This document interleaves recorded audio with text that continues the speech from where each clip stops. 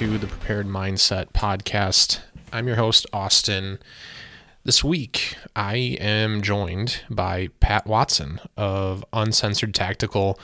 Pat sits down with me. We talk about, honestly, a whole ton of stuff. Pat's a great guy with a pretty cool background and a pretty cool story, doing some different stuff over at Uncensored. Something that's a little bit off the beaten path, but honestly, very much needed, I think, in our community today. So I was really excited to have the opportunity to chat with him for a bit, and I think you guys are really going to dig it. Before I jump too far, though, into things this week, I do want to make sure that I thank our sponsor, our partner here at the Prepared Mindset, MyMedic.com. Guys, you can head over to MyMedic.com and check out everything they got going on. Okay, right now it's September, and September is National Preparedness Month. So, being in the business of preparedness and medical prepping, medical supplies, MyMedic has a ton of stuff on sale this month. I think every week it's a different one of their flagship kits, right? First week of the month was the MyFac kit, or MyIFAC, right? I think the last week was their 10 Essentials bag, and actually they'll have something different this week, okay? And not like, hey, we're going to knock 5% off. These things they're 20% off. So it's a pretty big markdown for you guys and a pretty awesome opportunity. On top of that, you can also use our discount code Mindset20. That's going to knock an additional 20% off of your order total. So guys, that's, depending on what you're looking at, that's up to 40% off savings right now with National Preparedness Month and the sales they got going on over at MyMedic. Maybe you're not looking for a full kit. Hey, maybe you just need some pieces to finish the one that you've been, piecing together yourself over time. I know a lot of dudes take that approach, buying pieces as they go, because it's just how they do stuff. Or maybe you just need to replace some items that you used out of your kit. They got you covered. You need some tourniquets. You need some bleed stop supplies. Maybe you're getting ready for a lot of hiking now that the fall is coming around. They got a hiker medic. Hey, maybe you go out on adventures with your dog a lot. Okay, walk your dog on a regular basis. Go do some fun stuff with our four-legged friends. They got the pet medic that's going to get you all covered. Make sure that those guys are taken care of. They're members of our family. It's important to make sure you got supplies for them too, right? MyMedic has all of it, okay, and a whole lot more. Honestly, stuff that you guys probably wouldn't even think about. So head over to MyMedic.com. Again, our code is Mindset20 to save 20% off. You guys can also head over to our Facebook page in the offers section. They got our affiliate link there. If you use that, you can still save on their National Preparedness Month sale. You can still save using the Mindset20 code. But if you use that link and make your purchase there, it's going to kick a little something extra back to the Prepared Mindset to help us keep doing what we do here. Something else that's worth mentioning with MyMedic that you don't see with a lot of other medical companies out there in the market is they are HSA and I think it's FSA friendly. I know HSA, your health savings account. So if you have an HSA through work that your employer helps contribute to, you got the little card that you swipe for purchases at the pharmacy, medication, whatever. If you're like my wife and I, and we don't really spend a whole lot of that money because we're young and we don't have a whole ton of issues that eat that up. Here you go. You can use those funds, which I think they're tax deferred, something like that. Anyways, you can use those funds that are specifically earmarked for medical and hospital and uses like that. You can use it to buy one of these medical kits to make sure that if something goes wrong, you and your loved ones are in a good situation with supplies. MyMedic.com, head over and check out what those guys are all doing. But let's go ahead and get to the good stuff here. This is me sitting down with Pat Watson from Uncensored Tactical. Hey, Pat, how's it going, man? What's up, man? Thanks for having me here. No, thank you for making the time. I know you got a lot going on, and honestly, I'm just thrilled. I know we were talking about it a little bit before we started recording. Just thrilled to be doing this with somebody that also runs a podcast, so you kind of know what goes into it and how it's all gonna work and whatnot. But I'm excited. Well, why don't we just start by go ahead and introduce yourself, brother? Tell everybody a little bit about yourself and what you got going on. Sure, thank you. I'm Pat Watson, and I run the uncensoredtactical.com website, podcast, video series, books. That's all me. I am, for the most part, a one-man show, with the exception of an assistant that I have that handles a lot of logistics for me, that I just recently started collaborating with. And I did about 10 or 11-ish years combined through all sorts of different operations, whether it was active duty military, reserve activations and deployments, both domestic and overseas, federal law enforcement operations, local law enforcement patrol operations as a street cop, and then some time in just the kind of corporate environment, private security arena. And I left all of that behind to dedicate 100% of my time to this passion, which is the website and all of our different products and services and content. Come here, sweetheart. That's goals, man. Honestly, that is. I don't know if I could do that. At least not yet. But that's awesome. I didn't even realize all that other stuff you had done too. So it's pretty incredible, honestly. And I know like you just got the store up and running. I saw it today on social media. You guys had like your first product sell out. So that's like, that's huge. Are you gonna like frame a dollar bill or something for that one? No. I'm a little bit less sentimental as I've grown up. I've gotten rid of a lot of trinkets, but it still means a lot to me. Actually, it means the world to me. This is not a overnight story. This has been decades in the making. So it's been a long road, but we're moving forward and we're excited. No, it's awesome. It's exciting to see a company get started, right? The growth, the growth, right? The expansion from just like a social media presence into an actual store and things like that. So I think it's awesome, and I'm excited to see what you guys are doing in the future. Let's talk a little bit more about Uncensored Tactical. What are you guys doing? Yeah. I mean, obviously we just rattled through a whole bunch of stuff, but I know you guys offer like some classes and things, and I know you seem to focus a little bit on, I don't want to say the less popular stuff, but I guess that is the easiest way to say it, right? Because with Instagram, social media, it's all like, one reload, one drills. And I say this because I do it a lot myself too. So I'm fully calling myself out on this, but yeah, I know what you mean. A lot of like dry fire or range practice, and everyone focuses on like, firearms and plate carriers and stuff. But you've taken a little bit different approach, which I think is what makes you stand out. So let's talk about that a little bit. Sure, I'm happy to. Yeah, it's no secret. There's no lack of Gunstagram pages out there, and that's not a bad thing. That's a fantastic thing. That's good.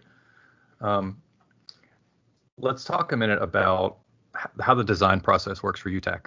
So I try not to be a one-trick pony, and I try not to be it's not that I don't follow the crowd for that, for its own sake, but there's something called lifestyle design that a mentor of mine explained to me. Jack Spirko from the Survival Podcast? I don't think so. He's been doing it for over a decade, and he's got 2,000 plus episodes now, so he's a great resource. I have been listening intently to all of his business and product and content creation types of episodes. He does a whole bunch. Mm-hmm. So you can say I probably got a college level honorary degree from him in structuring and business principles and things that you can't learn in business classes. So every single thing that Uncensored Tactical, which is me, every single thing that I do with this company is based on principles, and it goes through a set of filters before I engage in a new project. It is by design for the rest of my life, for the most part, to be a one-man show. So I don't want to include employees. Well, let me back up one step before that, and then we'll get right back to that. Sure. I'm doing lifestyle design with my business, meaning I haven't found a job or an idea and hunted it and then said, well, now I have to live here because that's where I work. And now I have to drive this kind of car because that fits my budget. And now I have to plan my vacations this way. So I'm doing it in the reverse order, which is I want a lifestyle where I can travel to any of the 50 states, and as long as I have my laptop, I can still make money. I can still put food on the table. Ideal. I want a job that I am very active, and I'm meeting a lot of people. Shaking hands. I'm teaching people skill sets. I'm writing a lot, so I want to be able to diversify what I do, but I still want to focus on the things that make me the most happy, which is being in a classroom with a bunch of peers, and all learning together for the skill sets that I teach. So if that's my focus, then content creation is a big goal of mine. So the more content we can get, the more audience we can get. And that gives me a lot of freedom for where I can create content. And only being a one-man show means I don't have to get bogged down with employees and travel and logistics. I really don't have to get involved with scheduling anybody else besides myself. Right. So I've designed this company to work for me. So I also have a lot of companies or businesses or services that I despise just because of the way they do business. So I like being able to be in control. And I don't chase widgets. So I don't say, oh, if I make this thing for X amount of dollars, I can resell it for X amount of dollars. So yeah, let me make 1 million of those. That's not my thought process. My thought process is we're going to take our time, we're going to grow organically, and we're going to treat people as good as we possibly can. And for every single product we put out, my goal is to provide more value in that product or service than what people pay me in tuition or in a sales rate. So that is always the filter.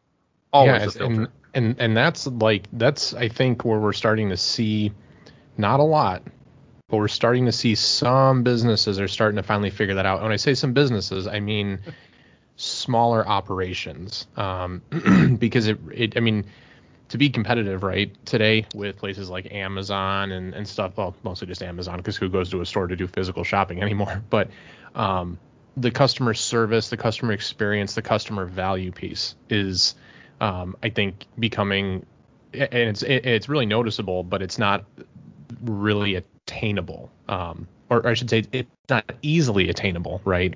Because it's something you have to your points, it has to be well thought out. You have to be kind of, what am I trying to say here? It takes a lot of effort to do that. Yeah. Yeah. Your foundation has to be in your principles and in your mission, for your convictions, right? For what you want to do. So, I think we're starting to see a couple places, a couple companies, that are, I'll say, more mainstream on social media, right?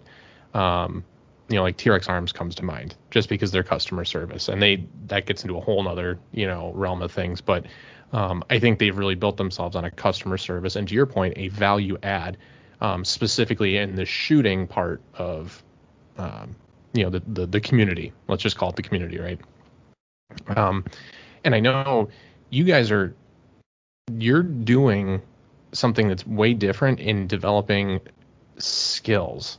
And when I say skills, I mean, we see a lot of guys out there talking about shooting. We see a lot of guys talking about, communications and stuff. A lot of the content I've seen from you lately has been actually around security, right? And lock picking, more specifically, which I thought was super interesting.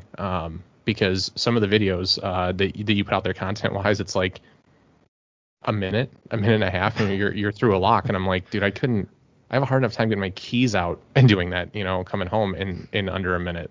What led you to that? Is that just something that you developed that skill set, through your career up to this point, or I guess what really brought that about? Because it's pretty interesting.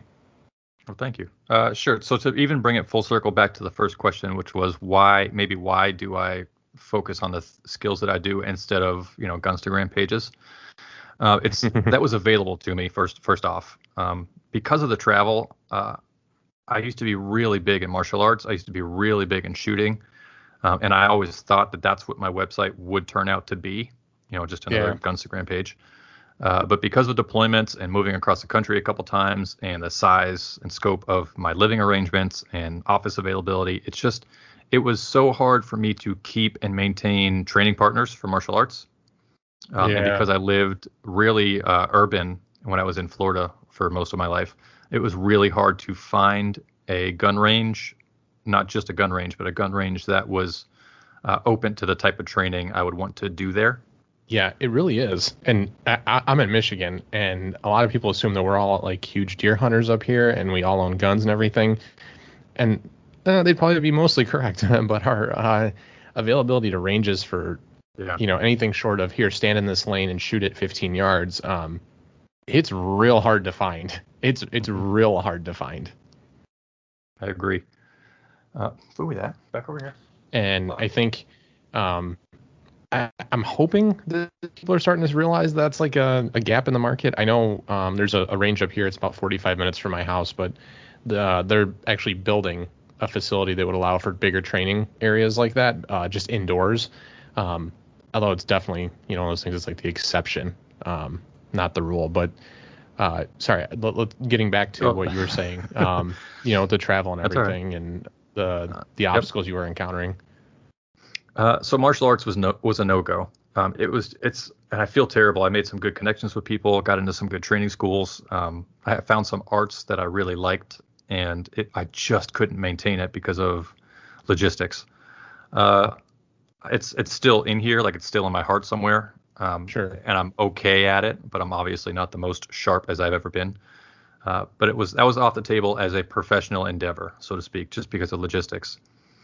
Lockpicking, you can, as long as you have the tools, you can do it by yourself. You can do it with other people. You can do it at a bar. You can do it over dinner. You can do it while you're watching cartoons. Like it's for the most part always available for you to have some type of tool and some type of lock. So that fit into my my logistics availability, so to speak. I could spend a lot of time on it. I can go in depth on it. I could write about it. I could do videos. I have a passion for it. With it pretty easily, I assume. Have it, absolutely, yep. So that was always an option. I had a passion in that since I was a kid. When I was about, 7 or 8 years old, my dad was a cop, and he came back from some training. And long story short, was like, hey, they taught us how to break out of handcuffs today at police training. And I was like, that's odd. Doesn't that make you a bad guy? And he said, well, if you know what to look for, if you know how to do the thing, if you know how to do the offense, well, then you're prepared for the defense even better, so to speak. Yeah. So understanding the flip side of security helps you prevent those things from happening.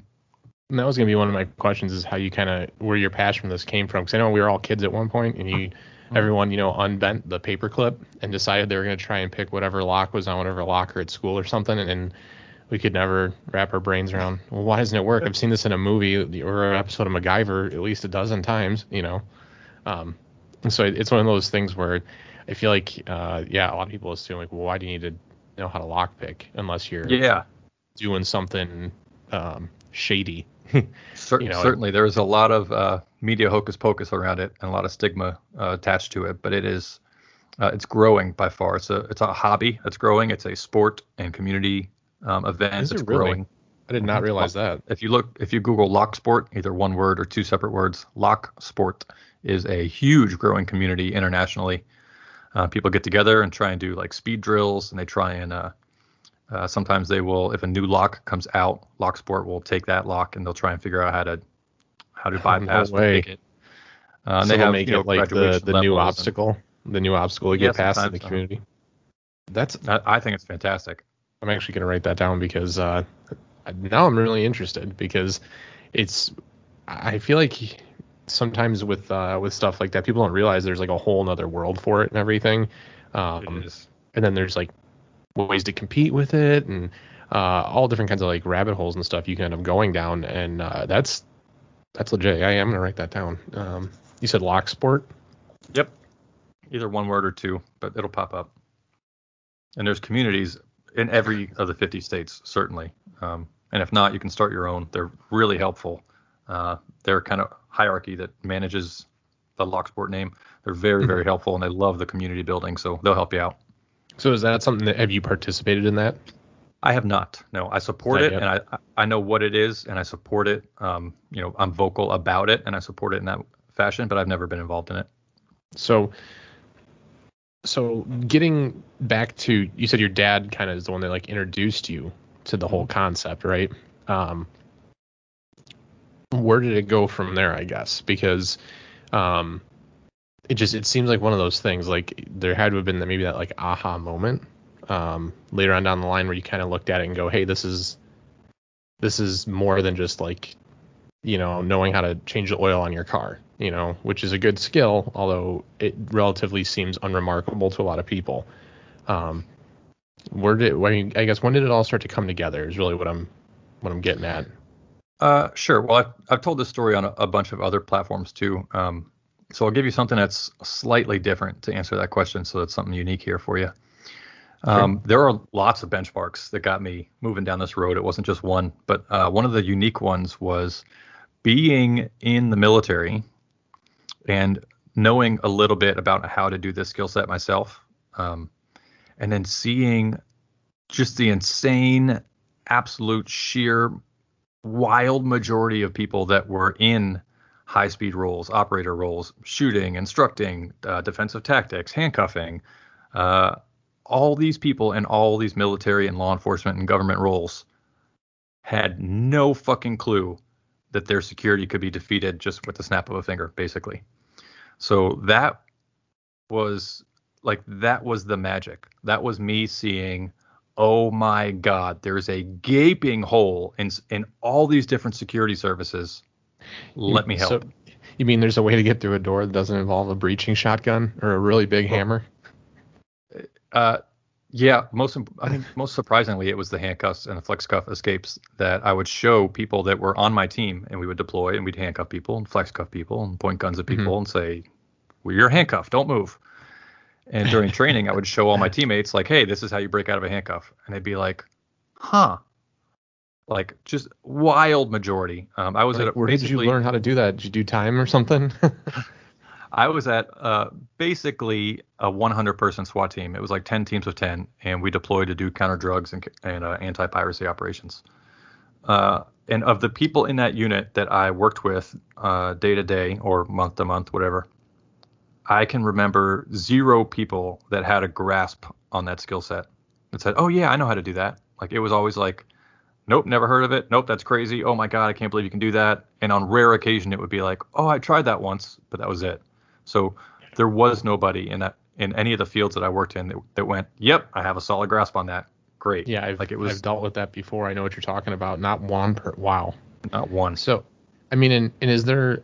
I'm assuming, right? Because now you're starting to see the popularity of things like, like Clint Emerson's 100 Deadly Skills or whatever. And you're starting to see all these videos come out on YouTube, right, about how to get out of duct tape, how to get out of zip ties and stuff like that. And obviously now we're talking about handcuffs. I assume there's been then further development and thought behind how to properly restrain people. Does it make a difference which way the handcuffs, I guess, face, where the lock's on the inside versus the outside, or does it really not make a difference?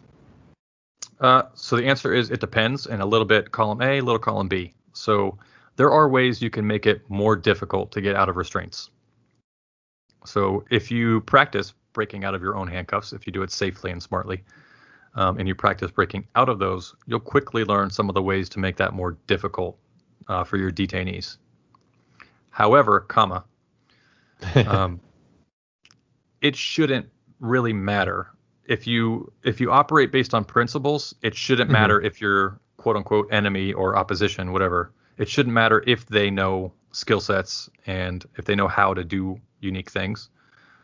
If your foundations are strong, shouldn't matter. So you should be able to handcuff someone in the easiest way to escape, and you should be able to keep them in handcuffs relatively easily. So the first thing that every street cop out there fails to do at one time or another is the principle, the strong foundation of operational patrol operations is once you detain someone and handcuff them, they are your responsibility. Period. Yeah. You see videos of that on social media so going many wrong. Cops, they just go, oh, you're handcuffed. You're in magic iron bracelets, and they'll never fail. Totally immobilized, and I don't have to worry about it, right? Walk away, and then the detainee escapes. So they break their own operational rules, which is taking custody of someone that's in your custody. So you don't take custody of someone and then fucking walk away. You take custody of someone and then you monitor them. So in one hand, yes, there's ways to make it more difficult to break out of restraints. In the other hand, it shouldn't matter if you're operating smartly. So did you ever, I guess in your experiences, did you ever encounter one of those situations, maybe working with somebody else where, like you said, that principle was violated? The assumption that the restraint was sufficient, and then turned out to not be so true? I know there were stories. I was only active with my street patrol, patrol law enforcement operations. I only did that for about maybe 2 years, 2.5, maybe even 3. I don't remember, but Okay. somewhere around there. And I do remember a few times, not.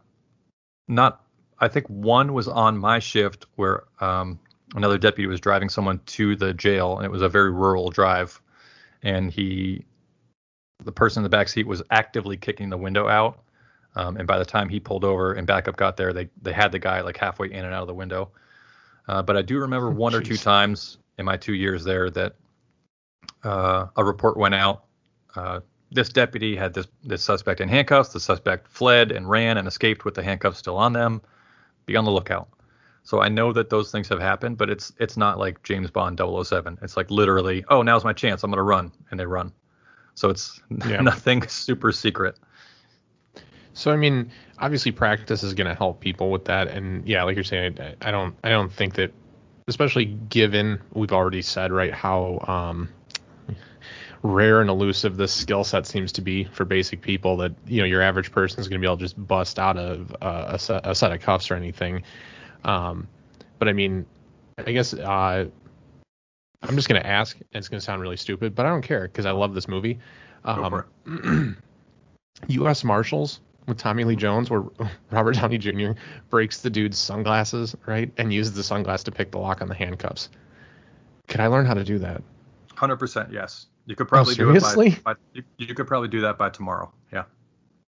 Well, now I want to learn because that I always remember as a kid. I remember watching that with my dad because it came out in like 99 or something, right? I was Yeah, that definitely was a still late 90s movie. Yeah. yeah. It was before Downey went to jail, got clean, turned his life around, and became an Avenger. Oh, God. But I remember watching that with my dad. I'm like, and as soon as it happened, like, can you really do that? And, I mean, and my dad's he works at Chrysler. He's at Auto Work, has no idea. He goes, I don't know, son. Probably. But as a kid, I'm like, that's amazing. Well, to answer your question, is that possible? So it depends, of course, like most questions.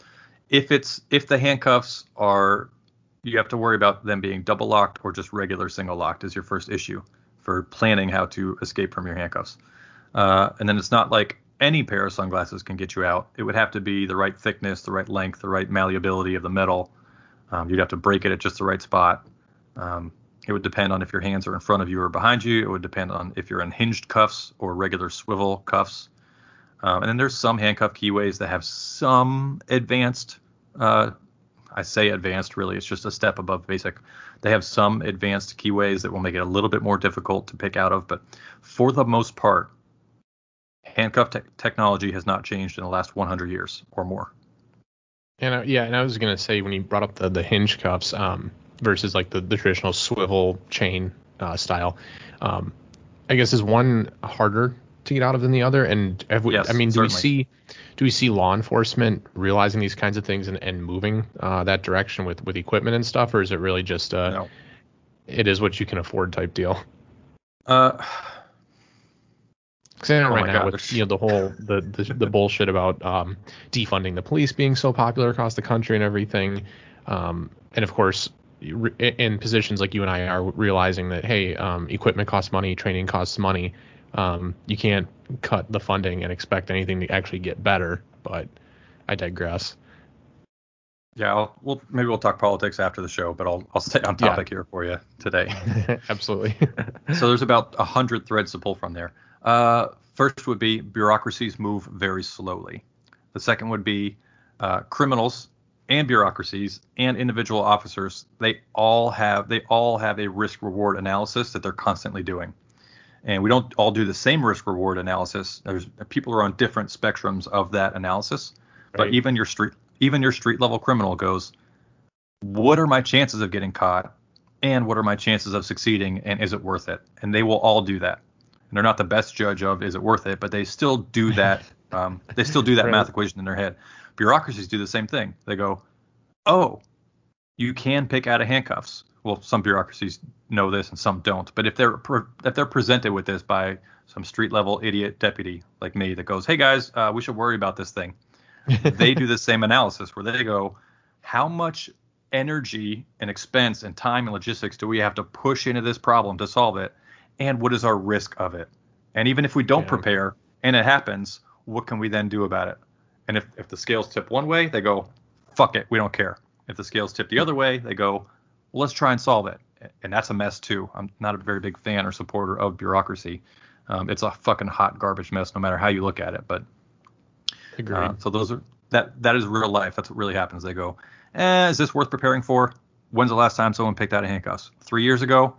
And what happened? We caught them. Okay, no, fuck it. We're not training our cops to break out of handcuffs. There's not enough motivation there to make a change, especially on a budget or something when they're looking to, allocate dollars and stuff. And I actually have a very close friend who's in law enforcement here in Michigan. He stood up at my wedding, and that's all I hear from him is it's a mess. Yeah, and not even necessarily with the budgeting and stuff, but mostly around the budgeting. Hey, we can't do this, we can do this. Hey, they don't want to pursue this anymore because public perception and everything. It's like, man, really.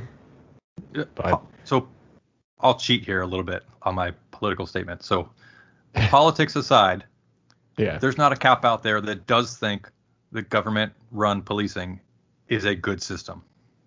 I think you'll find it very hard to get a cop to go, this system works great, thumbs up. Oh yeah, no, absolutely not. So I know it, active cops know it, retired cops know it, people that are in police bureaucracy, they know it, and shockingly, it doesn't change, or it doesn't change for the better. So that's my semi-political, non-political statement on that. But yeah, and I think it's that way with a lot of stuff. Unfortunately, I think it's just one of those things we're gonna have to we work towards constantly. So one of the things that I wanted to make sure we talked about, because you and I had started a conversation a couple weeks back over a post on Instagram, and it was surrounding specifically the topic of CQB, right? So close quarter battle, which is it gets romanticized a lot, right, on social media, in the movies, TV, right? You're going through doorways and tight turns and it looks sexy, right? So everyone's like, well, that's all I learn how to do. And that's good. If it is something that drives you to want to be better and be more proficient with a firearm, I'm all for it, whatever it is. I think we see entirely too little of people taking accountability for those kinds of skill sets. But I remember that your comment was, and I'm not looking exactly at it, so I'm probably paraphrasing, but something along the lines of, I would skip the CQB training and start people off and spend more time on situational shooting. Mm-hmm.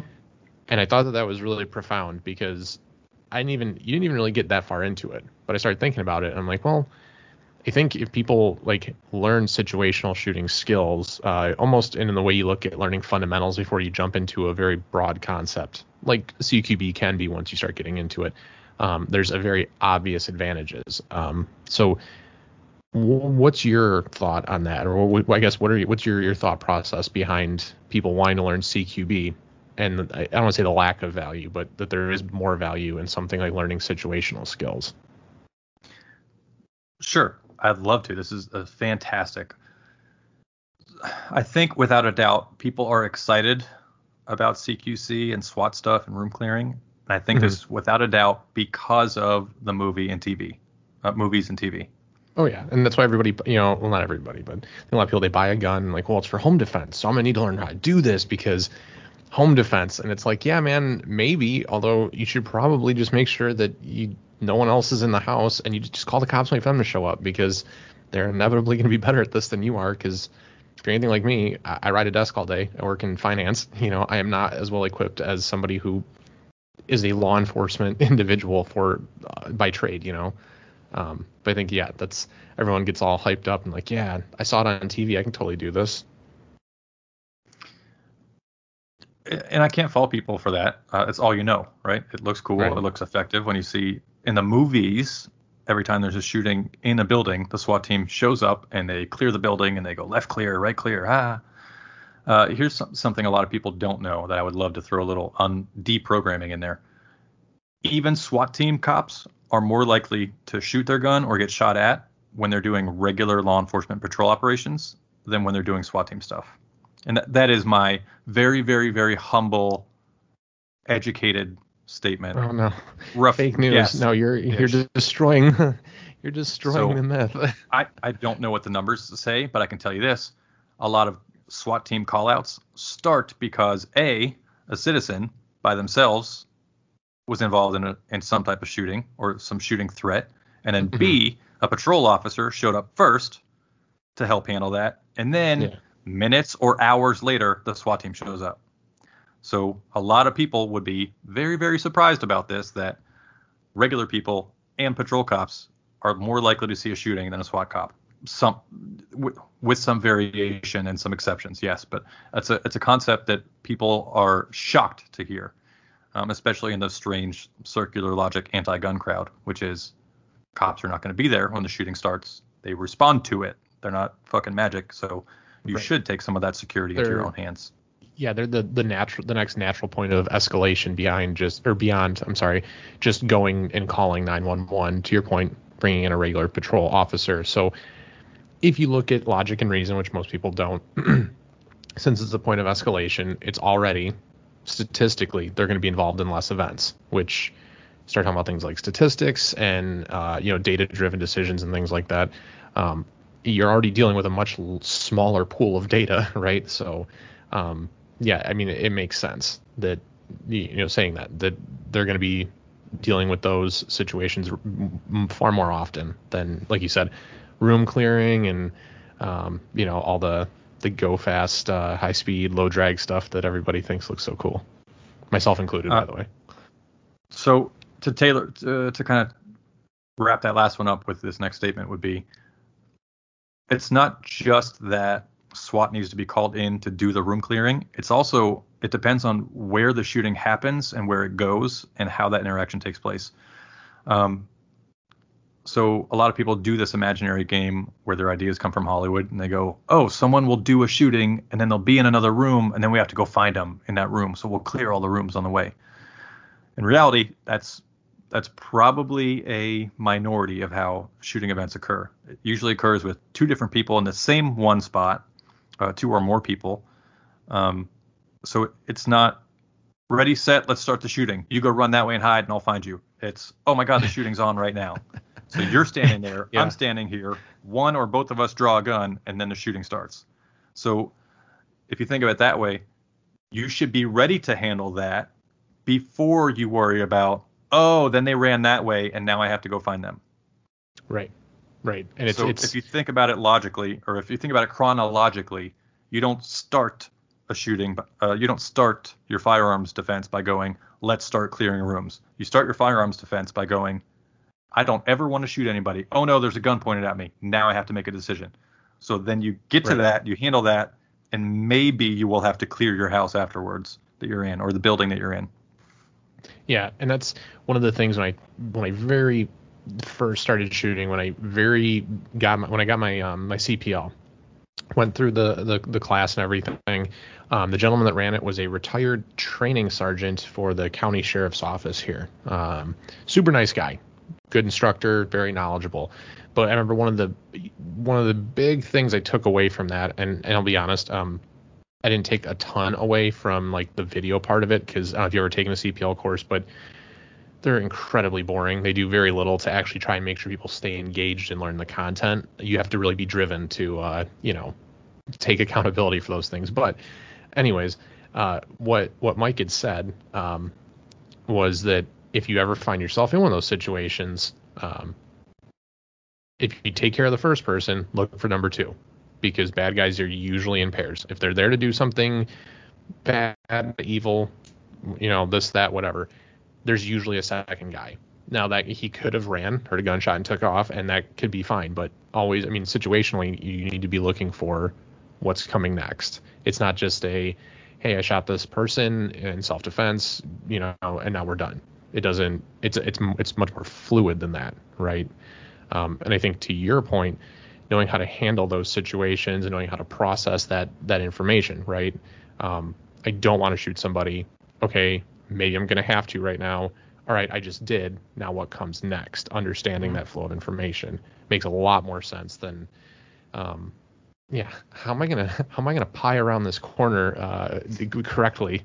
You know? So yeah, that's a fantastic segue. So let's talk about CQC for those out there that are super pumped about it. There is an astronomically huge difference between clearing a small residential structure with an 8 to 12 to 24 man team and clearing your house by yourself. Yeah, the other And 7 to 23 dudes that are with you being chief among those. so it's a different ball game. They're in two different worlds. There's some really good people out there that are offering some 1 man and 2 man clearing operation training, which is fantastic. But the biggest thing that gets dropped, this is another niche area that I like to spend a lot of time in on my podcast. Something that gets dropped a lot, and even some of the best and most expensive shooting schools and CQC schools out there, is we're playing a pretend scenario game in our heads. So the instructor says, pretend this is happening, or they say nothing and they just go, take the room. And in your head, oh, excuse me, I'm so sorry. In your head, you might be thinking, oh, okay, so this is like Die Hard. Like the guys are back there with machine guns and they've been shooting a bunch of people. Now we have to go in. And the instructor might be thinking, you're just doing a welfare check just to see if those people in there are okay. So you're starting from different places. Right. So I like to remind people as much as I can, when you're doing any type of security related training, whether it's gunfighting, martial arts, you have to understand the phase that you're in. Are you in pre-combat, meaning combat hasn't started? Mm-hmm. Or are you in a planned operation, which is we are planning to go take that door down? Or are you already in a firefight, which is, oh my God, half of our team just got dropped at the front door. I'm at the back door. I got to do something. Those are all very, very, very different tactics and communication and movement and rules of engagement that you're going to have for all those different scenarios. Right. So you're definitely at a disservice if you don't understand the phase that you're acting in. Then you're going to have a bad time for training. And in real life, you'll know. In real life, you'll know, oh my God, those are gunshots. It's on. And in real life, you'll know, I just got out of the car. We're going up to that door. We're going to take down that door. You'll know what phase you're in naturally. But in training, a vast majority of people forget to deal with that, or they deal with it poorly by structuring weird scenarios that not everybody's on the same page. So that can really hurt your training. And I feel like that's what we see the most of in social media, right? Setting up scenarios with paper targets and things like that, and just here we're gonna go around this corner or shoot from under this barricade, and not that there's not value, right, to some of those skills. They work things like shooting position, they work things like trying to get a faster sight alignment, processing data. It is to an extent all relative, but I think what's important to understand for people is that is the introduction of stress. One, if you don't have those skills, like you said, if you hear a gunshot go off, right, you're going to respond either as you've trained, right, like, hey, this is happening and this is how I need to react, or you've never dealt with something like that. You never been put in a situation where you have to make the decisions under stress. And I think that for all the I guess the value that can be got from the stuff that we see on social media now, albeit driven by likes and shares and all that, it really isn't that, to your point, applicable if you understand the situation that you're in and you plan accordingly, sort of planning backwards, I guess, if that would make sense. Knowing how to execute your I'll call them hard skills, things like presentation, trigger pull, target identification, right? Positive identification of your target, I think is huge, and not a lot of people really talk about it. Good instructors do. Again, going back to social media, I think a lot of guys don't, right? But that's something that you can work on, and it's not glamorous, it's not cool, it's not going to get you a lot of attention, right? But it's one of those skills that will get you a lot further than worrying about going to the stuff you learn in a CQC course, where it's not going to be and honestly, if you're learning how to do it as one person, right, then there's value to that. But I don't think any of us on the civilian side are going to be rolling with 3 of our best friends trying to take down our other buddy's house for some reason or something. I mean, I don't know where it would be applicable other than just pure enjoyment.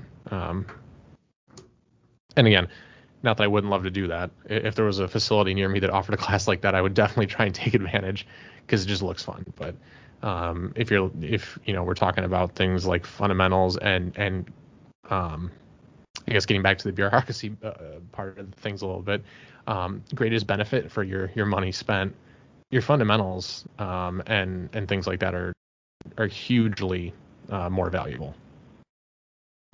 If you're going to spend money, if you own a gun, and if you've done some type of shooting course, I would very seriously implore you to not spend any more money on guns or shooting courses until you can attend a force-on-force training course.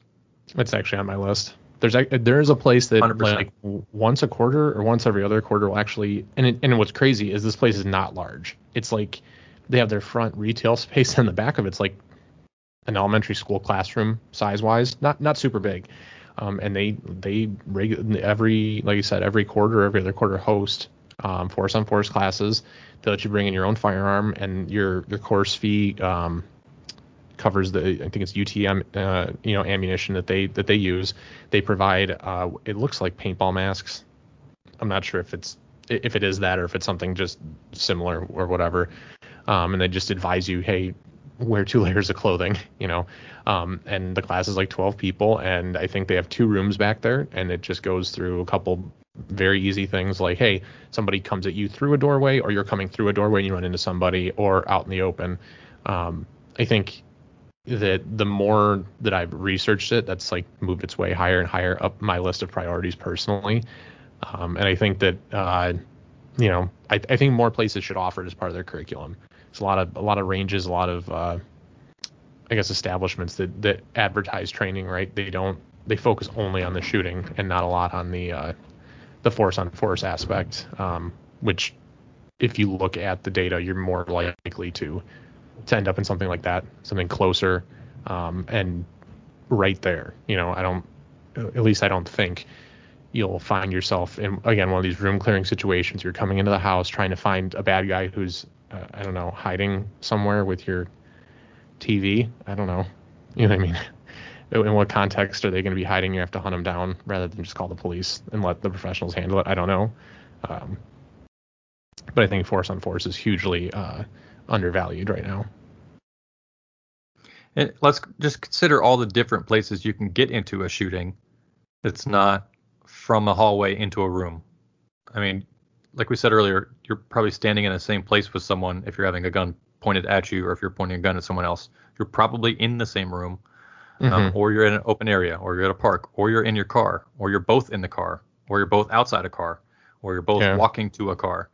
Or even just looking at where we, and if you take like concealed carry laws out of the equation for a second, but look at where the most mass shootings take place, right? Places like bars, movie theaters, shopping malls that are gigantic, wide open spaces.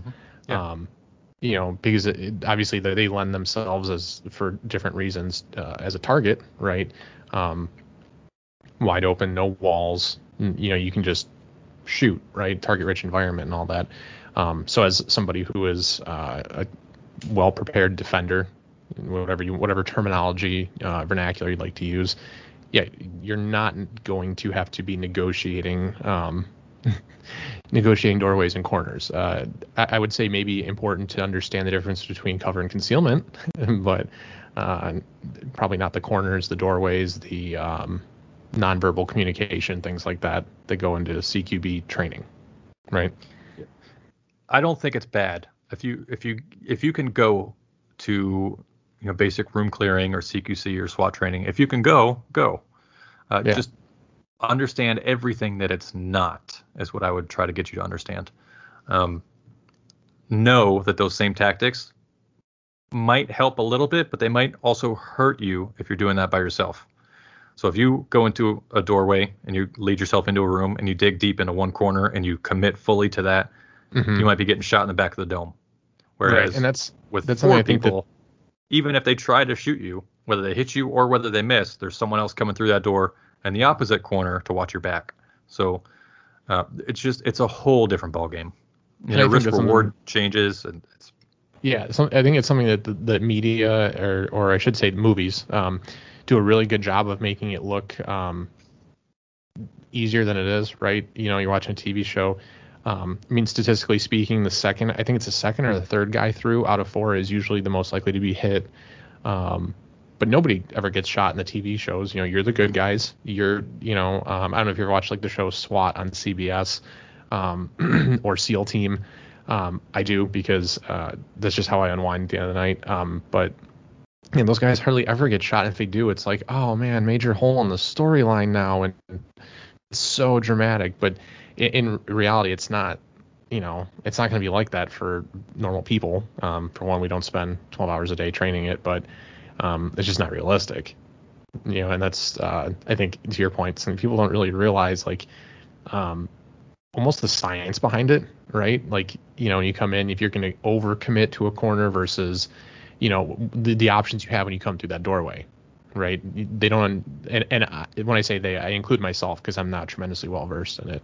But I do understand that making the wrong decision when coming through that doorway has instant ramifications to it. That to your point, you might just get popped in the back of the head and then game over, bro. I mean, that's it, right? Yeah, that's tough. And again, nothing against SWAT training or CQC training. And I have no doubt that every human on the planet has a right to learn whatever skill set they want to learn for their defense, no matter how crazy it seems, or no matter how useful it might be to you. Sure, go for it. If you want to learn it, go learn it. Yeah. If I were to mentor a new student and they said, hey, Pat, teach me everything about defensive shooting, I'd say, oh, good. Eventually, we're going to get to do CQC. We'll do it with one person, 2 people, 4 people. Yes. But let's get you the most value possible as quick as possible, which is going to be, I mean, honestly, I would even, as long as my student understood safe weapon handling techniques and could prove to me that they could do so, I would jump right into scenario force on force shooting almost immediately. And I would smooth out any rough edges from there. If we had to go back and work on reloads, I'd go back and work on reloads and go right back into the shoot house. And then, a week or 2 later, if we had to work on footwork, we'd do some footwork and then we go right back into the force on force. Put it back into context. Yeah. As much as possible. Let me ask you this then, because this is something that I talk about on some other episodes. Anytime anybody talks to me about, home defense and weapons, firearms, whatever in general, having been through some CQC training, right? You have experience with it and everything. Is how is over penetration, right? Or caliber selection. Is that something that's talked about a lot? I know obviously things like marksmanship are, and that's important. What I'm really getting at is a lot of people like, hey, I'm going to buy a 45 because they don't make a 46 because one of those is going to put them down for good, or I just need a shotgun because some double-aught buckshot's just going to take care of it. I mean, people have all these cooked up theories and ideas and why whatever they chose for home defense or whatever is the best. But what I see a lot of people not understanding is things like over penetration, drywall doesn't stop jack shit. And if you're in an all siding house versus an all brick house, what that means for your neighbor who's possibly in bed next door, if your decision turns out to be a poor one. Sure. I have some thoughts on that. How could I explain this the best way? In the Sherlock Holmes, in any of the series that the character is in, there's a reoccurring trope where he says things like, I know all this detective-y stuff because I don't spend my time worrying about all that shit that you worry about. Like, for instance, in the TV show, the modern one, he was like, the sun goes around the earth goes around the sun. He's like, I don't care. He's like, I don't have time for that because that's not what I'm devoting my mental energy to. So I know like the smell of a cigarette butt and which brand it is. And I know like lipstick colors and I know like how to follow footprints. He's like, that's what's in my brain. And if I worry about all this other bullshit that doesn't apply to me, I won't have room for the good stuff, like the detective stuff. Yeah. So for me, economics plays a huge part in this. So we're going to answer that question about drywall. if you are devoting your time, your mental energy, your decision-making ability, your money, your training time, if you're devoting all of that to, well, what about the drywall? Then I bet you there's some other shit that you should probably be worrying about first that you're not worrying about. That's my short answer. So if that's the argument, you had better have solved every fucking other thing in the book that could be a problem. So your target shooting, your stress shooting without using your sights on your weapon should be on point. Your close-up shooting should be on point. Your hand-to-hand combat should be on point. Your security system around your house should be fucking Loctite. You should be good to go and fully understanding how that works. Your communication with you and your partner or whoever you live with should be rock and roll. Like, if I were to worry about, well, what about the drywall? I should buy a different gun with a different caliber. If I get to that point, I better have solved every fucking other thing possible. So I think that is a wasted rabbit hole when you could be spending time training or doing something much more productive. So is it important? Yes. But it's almost, consider it this way. If a gunfight starts in your house or in my house, right where we're at right now, how much room in your brain do you have for, well, with this caliber, if no, because that wall is drywall. I don't know. Let's see. Like, there's no room for that. There's definitely not. And that's, I guess, the point that I usually get around to with that is you have to make the decision when you're buying a firearm, right, what its purpose is, to some extent, if it's going to be something you're going to carry, if it's not, if it's for home defense, if it's just for the range. And I guess that it kind of gets mixed in there somewhere with everything else. To your point, yeah, there's a lot of other stuff you should be worrying about before you get to that. In my personal opinion, I think it comes down to whether you are comfortable shooting, comfortable and competent shooting. So, I mean, if that's a 380, is it my choice? No, it's not, for a whole list of reasons. But if that's what you're comfortable shooting, cool. There's a lot of benefits to that. There's some detractors, but it comes down to what you're comfortable with. In a lot of situations, it was on the economic side of it, was the ammo available? Can you afford it? And there's a lot of guys like, crazy. Yeah, I shoot 10 mil because it's amazing. I'm like, I used to work at a bank, and I used to have the same customer come in every week to cash his check, and just talking to the guy, I carry whatever number Glock that's like the compact version in 10 millimeter. I go, why would you do that? He's like, oh, because the thing will shoot through a damn refrigerator. I'm like, yeah, well, fast forward 4 or 5 years now, and it's like, hey, man, how much does that ammo cost you? Because, I mean, and that's a factor for a lot of different reasons. I never really understood some of it, but that is a interesting, I like how you put that. There's a lot of other stuff that's worth being preoccupied and pre-concerned with when you're evaluating your home defense situation, things like that. Thank you. Yeah, I do find myself in a lot of these niche positions, but I think it's important, man. It's there is a lot of misconception out there, and there's a lot of bad training out there. And there's a lot of bad trainers out there. So my goal is that I can help people, even if they choose a school to go do their tactical training at that's not so great. I try to give them at least the mental toolbox to get the most out of that training, whether it's good or bad or indifferent. Yeah, I mean, it goes back to the old adage, right? You can lead a horse to water, you can't make it drink, type thing. In your particular position as an educator, right, as a trainer, you can only do what you can do, right? It's up to the rest of us, right, as students, to then execute on those skills and take full advantage of what you have to offer, right? Because I think you nailed it 100%. There's a lot of bad trainers. There's good trainers out there. There's bad trainers out there. I used to teach music, and one of the big things that was always sort of touted in that community was people's performance experience with all the things that they'd done.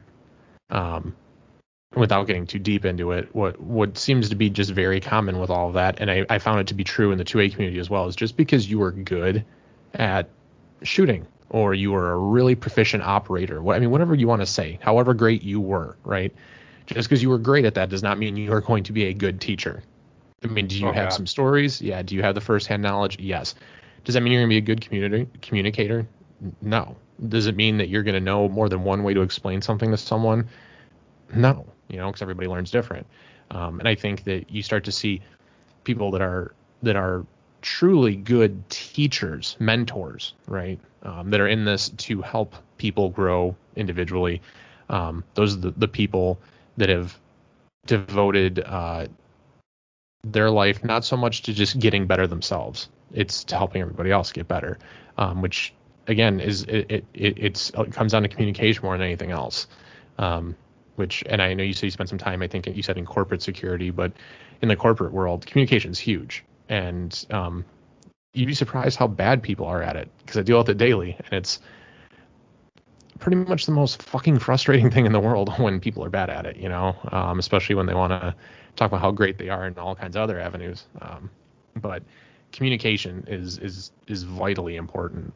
And, things like training, when you're talking about life and death scenarios, it really does bother me. You see some of these guys coming out like, hey, come train with me, come learn from me. And it's like, you see videos of them hosting their 3, 4, 6 person class, whatever, which is fine because everybody starts somewhere. But it's like, you watch it and I'm like, if I was in that class, I don't know if I'd be able to take this guy seriously, screaming, fuck this, slap that ass, whatever. I mean, like, it's funny, sort of, but I wouldn't, I just don't, I don't know if the professionalism thing or if people just change what they do for Instagram, but there's a couple guys, and some of them get blown up by the internet and they lose their business, rightfully so, and some of them I think kind of just float around and live in their niche, and it's kind of weird. There's certainly some strange instructor personalities out there, and I don't know how much of that is real or not, but one of the biggest compliments I received that I get occasionally is, hey, I went to your in-person course, or for instance, one of the guys that just bought my my online tactical lockpicking course that I just launched. It's like attending my in-person course, but you just get to watch it over video, and it's real high def, lots of good camera angles, camera footage. So it's a good option for people that can't make it to the in-person course. So he buys it the night that it launches, and he writes a review, and he says if you expected Pat to be any different than he is on his podcast or in his videos, he said it is exactly what you expect, which he was thankful for. He's like, I'm watching this course, like hours and hours of content on how to do the skill set, and he's like, it was like being in a classroom with him, and he acted the way I expected. So if an instructor markets their course as, hey, you're going to show up and I'm going to fucking yell at you, and sorry for swearing, and no, you're fine. and I'm going to make you do this the right way. If you purchase an enrollment in that course knowing that, and you show up and that's what you get, then good, great. But if someone markets their course as, we are the world's leading experts, and we're very respectful, and we're respectful professionals, and we're highly qualified, and we're business, bureaucracy, qualified, shooting, certificate, and then you show up and they're fucking screaming at you, then you have a problem. Yeah, and that is the hallmark of a poor instructor, poor educator, poor communicator, right? Is because they get frustrated very quickly. What I've found to be true, both in the gun community and, like I said, I used to teach music, so as a student, as an educator, what have you, the frustration really should be directed inward, right? Because the person standing in front of you is having difficulty conveying what they're trying to get you to do. But instead, it's an outward reaction, right? They scream at you, I'll never forget, and one of the guys that was one of my instructors, he's an incredible guy, very, very close personal friend, known him for 15 or 18 years. I remember one day, I think he was just having a bad day or something, and he's sitting in front of us, and we're, doing our thing musically, and he stopped us, and he was just so pissed off, right, and just screamed, like, just do fucking better. And I remember at that moment, I was mature enough in what I knew that I knew what was going on, but something that kind of just always stuck with me, because I'm like, man, to get to that point, it's a frustration thing. But that's, and it happens, you get frustrated, and it's okay. You can either react that way, or you can react by saying, okay, I need to figure this out. I need to figure out how I'm going to work with this student to have them understand what I'm getting at. I don't want them leaving here not having this this concept at least grasped, or whatever. I mean, whatever you however you want to phrase it. I think that's the big differentiator, right? And I think with some places you see that. I think with others you don't as much. I've had interactions in the 2A community with some instructors that to your point, they act one way, and you decide if you want to train with them or not, right? And I think everybody should. I think, and tell me if you agree or disagree, but I think I know your answer. You should try and connect with some of these people. As easy as it is now with social media and things, talk to these people, kind of feel it out a little bit. There was one trainer, very specifically, and I won't name names, that he was coming up to a range that was within an hour and a half of where I live. I was like, yeah, I want to take this class. Like, this guy, like, I'm a bigger guy. He's a bigger dude. I'm like, okay, so if there's anybody who can teach me how to comfortably carry concealed and how to, grip a small compact pistol with big hands and everything, like, this guy's going to know, because he knows he knows my life. And I remember reaching out to the guy, and dude, just the biggest jackass in the world. And I'm like, he just, I was like, well, I'm not going to spend money going to learn from you now. Like, fuck you, buddy. No, why would I want to come learn from somebody like that who already has this? He made some comment about just people from Michigan in general not being able to, not being able to shoot. I think the exact comment was, Michigan's got a lot of 5-yard gunfighters. Oh, I'm like, okay. I mean, I don't know what that means. I assume it means that we suck past 15 feet. But I mean, you could be part of the solution instead of bitching about it, and try to run classes with ranges that go past 25 yards to help us with that, or whatever. No, luckily I connected with some of the guys at a range here called Ann Arbor Arms. The lead instructor, Robbie, there, great guy. Had an awesome first class experience. Super humble dude. Qualified to be the instructor to be sure. But very, very different in how he approached everything. And I was very happy with the experience. So I think more people, instead of just taking the class, whatever is most convenient, do the research, figure out how it's gonna, if that's the kind of person you want to learn from, especially because now, you make content, you have to, it's almost like you're marketing yourself, you're advertising yourself so people know what they're buying, essentially, right? I would be very hesitant to go to a tactical training course today if they don't have a YouTube channel, an Instagram, like pick something on Twitter, Pinterest, like something to say, these are my students, this is me teaching, like, here's a clip of my philosophy, like, this is why I do things, this is how I do things. Like, if you don't have that in 2021 now, I'm going to tell you, I'm probably not going to your training course unless you have just raving reviews from close personal friends of mine. Yeah. And even still, I'm like, maybe it's not for me though. So that would be a red flag for me. Yeah, it's just too accessible. Like you said, in 2021, it's too accessible to be able to put things, because it costs nothing, right? To have an Instagram, you're going to have a cell phone anyways. It's not like you bought, I wouldn't consider it to be specialized equipment, to do what, a lot of people do. Just take some videos with your phone, take some pictures with your phone, throw it on Instagram, whatever. I mean, you're just doing what everybody else does. It's just more directed towards your business than your personal life. So yeah, I agree with that. If you don't, it's your responsibility, right? You need to vet your instructor before you commit financially, right, to doing that. And that's unique. That's actually a modern phenomenon too, because historically you had zero chance to do that. Nobody had a YouTube channel for shooting stuff or fighting stuff. Nobody had podcasts. Like, there was a time when you and I were alive that the only option that existed was a mail order catalog with like a one sentence exactly and like a Fortune magazine. Yeah. So like, for more information. And I get that's probably what we're dealing with now, and those people I think are on the way out. And I think that's why some weirdos in the tactical community just love yelling at their students for no fucking reason. They love it because I think that's from the days of, Backpage magazine ads. Yeah. That's what you were taught, and that's what your instructor was taught. That's what their instructor was taught. But now we have people acting a little more human and saying, if you want to learn this skill set, I will help you learn this skill set, instead of, if you want this cult of personality, I'll be that personality for you. Like, they're two different things. Yeah, and what people don't realize, right, is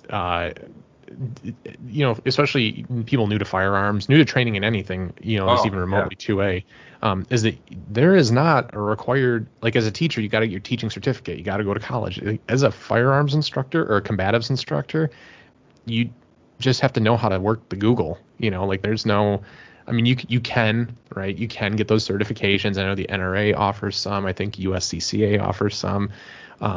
But there is no required documentation or licensing to be an instructor. So short of just being able to administratively pull together the resources to host a class and get enough people to sign up, I mean, I could run a class. Do I think I'm qualified to? Absolutely not. So well, I think that's what people don't realize. And let me explain that too, why you probably are. If you are better at something than someone who's never done it, then you have an audience. But you have to be honest about it, though. So if I told people I'm the best lockpicker in the world, come learn from me, I'd be lying. So if they showed up thinking, oh, this guy said he's the best in the world, and then I fail at something when I'm doing a demo, yeah, they're gonna be upset, and rightfully so. But I try to. It depends on who your audience is, first off. So if I were teaching a shooting course, which I'm getting back into this year, I still have a very good passion for it, and I know quite a bit about it, so we'll be doing more of it. So you'll see that content come out. But if I were teaching a local casual once a month like shooting club, I would want to present myself and present the skill set of, let's work on this specific skill this weekend. And I would try to get my students to learn a skill set. And I would be very approachable. I would want them asking questions from me. I probably wouldn't be screaming at anybody. And I would make it an enjoyable experience for my students of any level, but probably from the lower spectrum of less trained. If I was contracted to teach an actual SWAT team, and they said, all right, Pat, we're on the shooting line, you're up, instructor, and I saw someone not know how to lock their slide to the rear on their pistol, I'd be fucking screaming at them. Yeah. I'd go fucking ballistic. That's a little different, right? So it depends on who your audience is. It depends on how you market yourself, and it depends on if you're being honest or not, because I think you and I both know in this shooting community, especially on Instagram, a lot of people are less than honest about who they are and how they do what they do. Oh, dude, you see it. Yeah, you see it all the time. I mean, what was it, maybe 2-3 months ago? It felt like every other week we had somebody else. I say we, I mean the community had somebody else coming out like, hey, so I'm not actually a former Green Beret. I lied, and it's like, and I remember saw a post or seeing a post, and I was like, damn it, another one, because it felt like there was 2 or 3 within maybe a month, and the stolen valor thing or whatever. It's like, you hear about it once in a while, but it just seemed like there's so much that happened in such a small amount of time, and because it's easy, really, on social media. I mean, how are people gonna vet you? And because you can just create a page. You don't have to put your name out there. You don't have to put your face out there. You can just say, you could share some pictures that you stole from somewhere or whatever. And there's plenty of those out there too, right? And just say, hey, I did this shit. And people are going to be like, yeah, fuck yeah, bro. And no one, and it takes a while to come out. But yeah, if you vet your instructors, if you look at that stuff, I mean, it's going to be easy to find for the guys that you should trust, right? They're gonna make it accessible, and there's going to be ways to validate that, right? People like John Lovell at Warrior Poet Society come to mind. Like, he talks about what he did. He doesn't harp on it, I don't think. He mentions that he was a ranger, and he'll reference things that he did. If people have questions on gear, if they have questions on like optics or rifles or whatever, sometimes he'll say things like, yeah, when I was I was in the Rangers, we did this and this is why.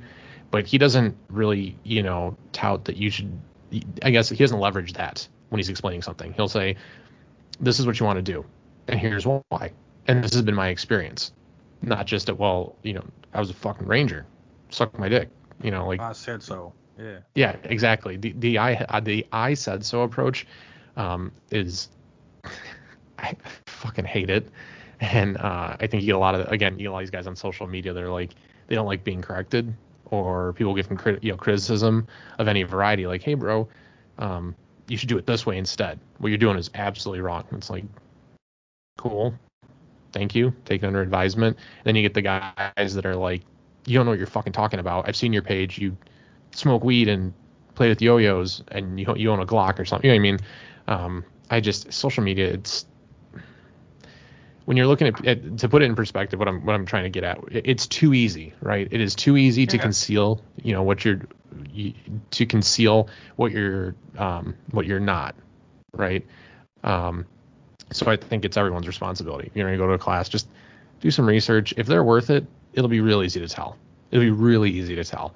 Now, that's not to say you might not have a better experience with one guy over the other, but that's a little subjective, and it's kind of, nothing's perfect, right? But that's social media today. I do think it's a good asset, though, right? The access to information does make it a lot easier. Yeah, and you'll get out of it what you want to get out of it. Yeah, if you want to, right, start seeking. And that's one of the things I'm starting to find out with social media is people, if you dig deeper, it's not like the dark web, but it's kind of like the dark web. If you get to those parts of like Instagram with people that have like less than 5,000 followers, and there's actually a lot of good information out there from a lot of like legit dudes that are too busy doing the shit that matters to work on their follower count,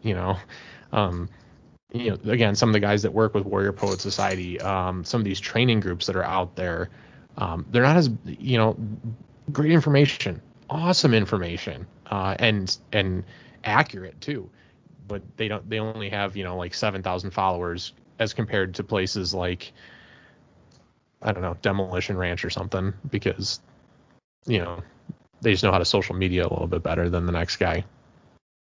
And, I don't know. I think I think that's the biggest thing, right, for new shooters, is just realizing that and really realizing how to disseminate that data. Really, I guess, figuring out what to look for. Who can teach me what I need to know better than the next guy, right? And even just, what am I looking for? That was and I don't know what your experience was when you first got into shooting or training or anything. But all those questions, like, I don't know what I need to buy. I don't know. Should I buy a leather holster or should I buy Kydex? I don't know. Leather looks cool. I guess I'll go with that. There's so many of those questions. If you don't have anybody there to teach you or to advise you, like, hey man, leather's cool. You really probably don't want to go that route. Or, hey man, Ruger's great, but you probably don't want to buy that gun. You should go with a Glock or a SIG or something that's not going to have a pin walk out on you. Yeah, there's quite a bit you can do for zero cost with social media. And you're right, a lot of really, really knowledgeable people are really, really accessible.